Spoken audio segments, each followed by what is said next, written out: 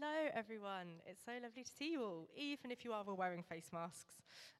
Fortunately, this means I can't tell how engaged you are, so you just have to look at me and I'll think you're all enjoying this, so it's great for me. Now, I don't want to panic anyone, but it's like 2 weeks till Christmas. Even someone who is as grinchy and scroogey as me is now feeling a little bit of the Christmas spirit. So I want to get a sense of how ready we are for Christmas. So show of hands, who has decorated something for Christmas, whether it's an office, a house, a desk, I don't know. Okay, about half. I'm guessing a few people like me are going home for Christmas, so don't bother decorating. Okay, who has started their Christmas shopping? Okay, yeah, a few more. Who's finished their Christmas shopping? Just me. Oh, I'm Bethany. My cheat is I do it all in one day online, and then it's done. So that's my life hack for next year for you all. Does anyone still need to start shopping? Is anyone waiting until that box hit that, Alex, a couple of people over here, waiting for that Christmas Eve, all the sales start on Christmas Eve, go shopping then. Cool, thank you for humouring me. I feel like a few people are feeling Christmassy, but maybe not all of us yet, and that's totally fine. But as Duncan said, we're going to be looking at a little bit of the Christmas story today. And it's probably a bit that we're all very familiar with. We're going to be looking at when the angel Gabriel visits Mary. Now, if you've ever had the joy of either going to or starring in a school nativity, you definitely know this story. It's when a tinsel-topped angel appears to a girl dressed in blue and says, "You're going to have a baby." And then they quickly move on to everything else. But we're going to look at the Bible together. So it's Luke 1, 26 to 38. I think it will appear on the screens. Fabulous. I'll give you a second for those of you that like to turn to an actual Bible. Cool. In the 6th month, the angel Gabriel was sent from God to a city of Galilee named Nazareth, to a virgin betrothed to a man whose name was Joseph of the house of David. And the virgin's name was Mary. And he came to her and said, "Greetings, O favoured one, the Lord is with you." But she was greatly troubled at the saying and tried to discern what sort of greeting this might be. And the angel said to her, "Do not be afraid, Mary, for you have found favour with God. And behold, you will conceive in your womb and bear a son, and you shall call his name Jesus. He will be great and will be called the Son of the Most High, and the Lord God will give to him the throne of his father David, and he will reign over the house of Jacob forever, and of his kingdom there will be no end." And Mary said to the angel, "How will this be, since I'm a virgin?" And the angel answered her, "The Holy Spirit will come upon you, and the power of the Most High will overshadow you. Therefore, the child to be born will be called Holy, the Son of God. And behold, your relative Elizabeth, in her old age, has also conceived a son. And this is the 6th month with her, who was called barren. For nothing will be impossible with God." And Mary said, "Behold, I am the servant of the Lord. Let it be to me according to your word." And the angel departed from her. So we're right at the start of Luke's gospel here, which makes sense. The gospels are the stories of Jesus' life here on earth. Makes sense that announcing that he's going to be born would be pretty early on. But this is actually the second announcement of a pregnancy that we've had this far in Luke's gospel. If we flipped back to slightly earlier in the chapter, angel Gabriel appears to Zechariah, who is a priest, and tells him that him and his wife Elizabeth, who's a relative of Mary, are going to have a baby boy. That baby boy is John the Baptist, for those of you that like connecting up the dots. And that's a miracle in itself. Zechariah and Elizabeth, we're told in the story, were both advanced in years. They were maybe older than we would expect them to have children. And Elizabeth was barren. But they'd prayed for many, many years about having children. This was such an answer to prayer. This was a blessing on them. So when Gabriel appeared to this righteous man, tells him that his prayers are answered, there are echoes back through the Old Testament. There are so many stories in the Old Testament of couples who've longed for a child, who've faced infertility, barrenness. They've gone their whole lives wanting children and have been blessed in old age. We've got Abraham and Sarah. We've got Hannah and Elkanah. There are others as well. This is something that we've seen throughout the Bible. But the proclamation of Jesus' coming is a little bit different. Now I can just picture Angel Gabriel checking his calendar to see what's going on this day. Looks on his Google calendar and sees 3 p.m. announce Jesus' birth. Sounds like a good afternoon activity for me. I mean, I'd quite enjoy that in my afternoon. And as we all do, when we have something in a Google Calendar, we have to check, is it on Teams or Zoom? Are we in person? Where is it? How do I get there? It's very stressful. So look at where it is, and it's Nazareth. Now that's really surprising. Nazareth, there's nothing there. It's a very boring place. It wasn't very remarkable. It was in the area of Galilee, which was also pretty unremarkable. But yeah, apparently, Nazareth, okay. So who's this message for? Is it for some, righteous couple, people who are longing for a child, someone of great renown? No. It's just to a young woman, a virgin, a girl betrothed to a carpenter. No one particularly special, no one powerful, no one rich, just this ordinary girl. Now, I don't like to claim that I know what angels are thinking, but Gabriel must have wondered what was going on for just a second there. This seems like an odd choice. It's a nowhere town. It's a no one person. The other proclamations have been to people who are faithful, who've lived long lives serving God. And now he's just going to some normal girl and saying, you are going to be the mother of Jesus. So who is Mary? She's young. Culturally, it wouldn't be unlikely that she'd be about 14, which means if she was here today, she wouldn't have started her GCSEs yet. She's very young. She's about to get married.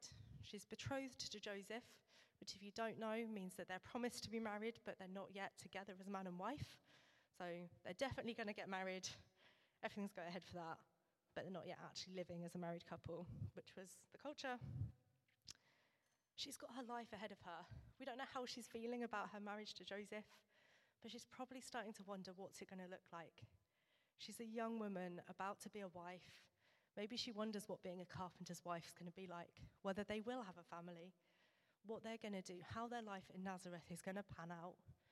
She's probably expecting it to be fairly normal, like all of her friends. And then an angel bursts in and changes literally everything. As we heard from the passage, Gabriel tells Mary that she is going to have a son. This unmarried woman is about to get pregnant. Now, back in Jesus' time, they might not have known quite as much about reproductive science as we know now, but they knew how babies were made. They knew what needed to happen. And it's pretty hard to hide a pregnancy. She might have got away with it for like a month or two, but eventually people were going to realize this woman who is not married is pregnant. Something has gone amiss here, and the rumors would start flying.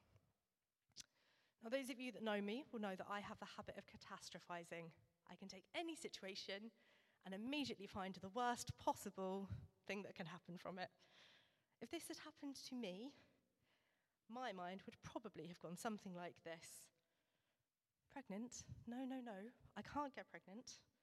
If I get pregnant, people will think that I've had sex with Joseph, which I haven't. But that's fine, because Joseph will tell them that we haven't. But then he'll think I've cheated on him, which I haven't. And then he's going to leave me.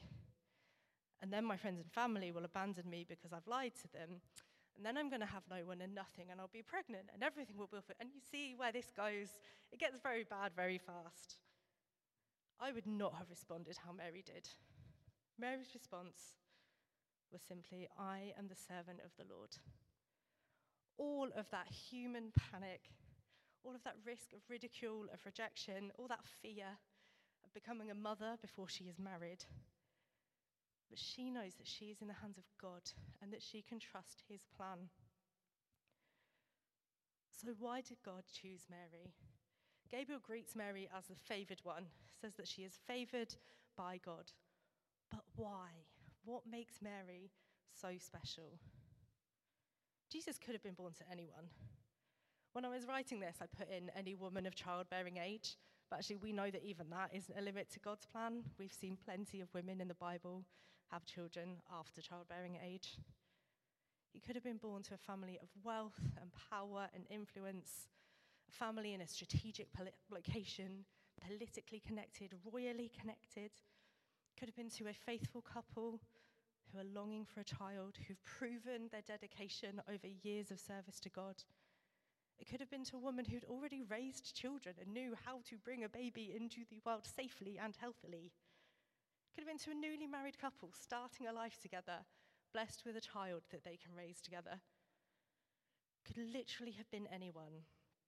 But instead, God chose a young girl with no credentials, no track record of motherhood or raising children, seemingly nothing special or surprising about her to separate her from any other young woman across the nation.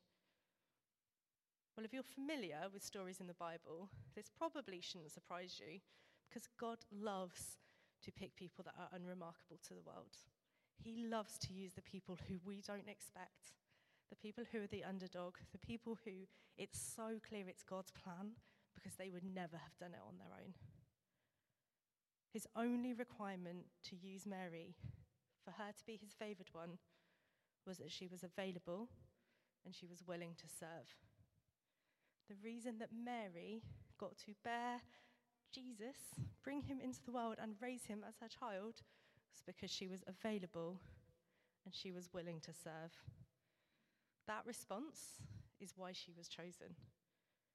One of the commentators that I read on this passage paraphrased that response to be, "Use me as you will. I will not refrain from serving because I do not feel qualified or usable." What an incredible response to such a massive ask. When I was preparing this message, I felt God give me one of those little elbows in the rib, that there might be some people that need to hear that little bit of this message again.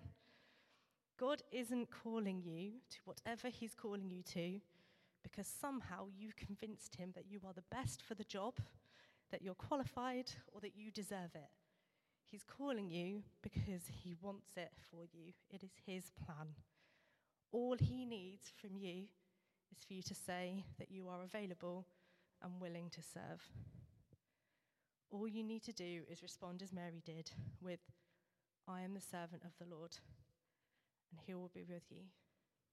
That's all we need for his plan in our life. It's a slight tangent, but I thought maybe some people needed to hear that this morning. Mary is a beautiful model of faithfully serving God, even against massive adversity. But she also shows us what it means to be grateful to God. I don't know if you've noticed, there seems to be a lot of feeling this year about we deserve a good Christmas. It has been a hard couple of years. We've all experienced a lot of loss and made a lot of sacrifices.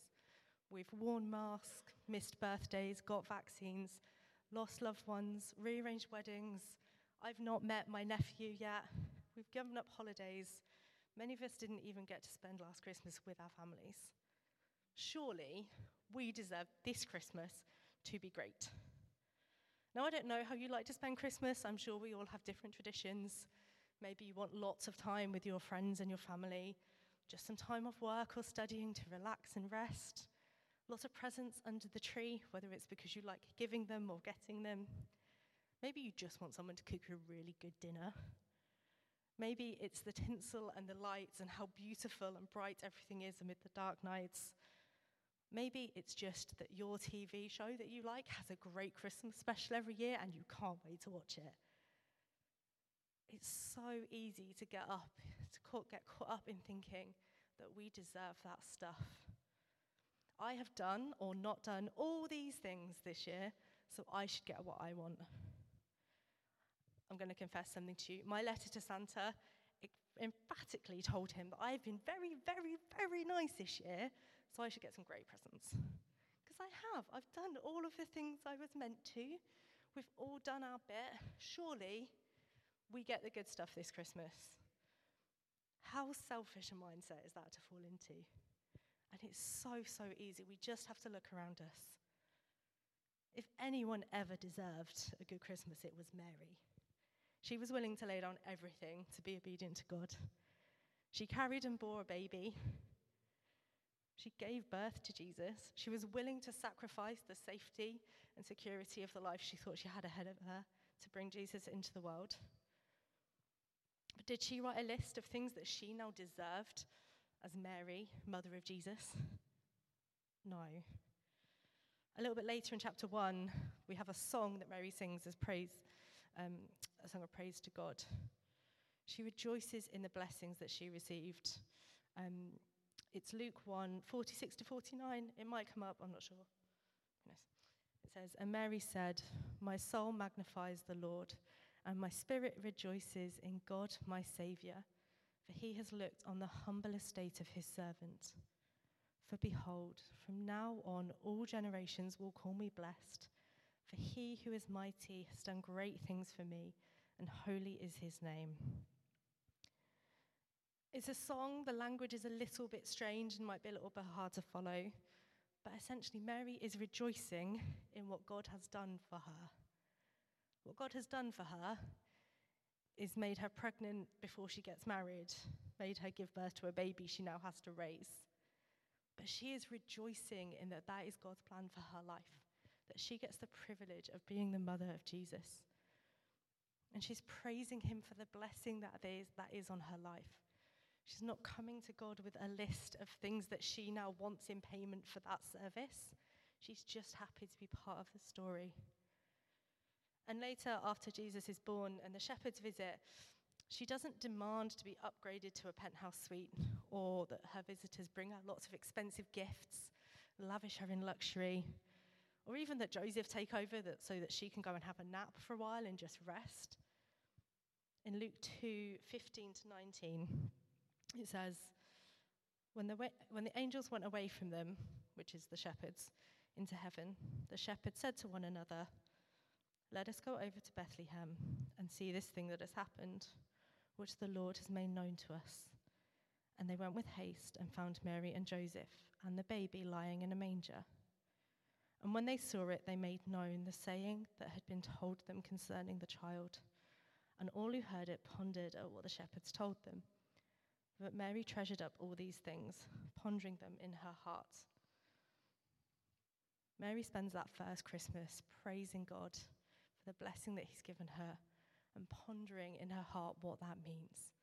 That this tiny baby in a manger, as Helena prayed out earlier, he's literally going to save the world. He's the one who's been born to pay the ultimate price, to restore all of humanity to relationship with God. She doesn't spend that Christmas thinking about what she's going to get out of this. She's just rejoicing in God's plan. And how often do we lose sight of that wonderful thing amidst all the tinsel and the trimmings? I know I do. Every year I get to the end of Christmas and think, this is all about Jesus. This isn't about the rest of it. The rest of it's fine. There's nothing wrong with it. But it distracts us from what we're actually meant to be focusing on.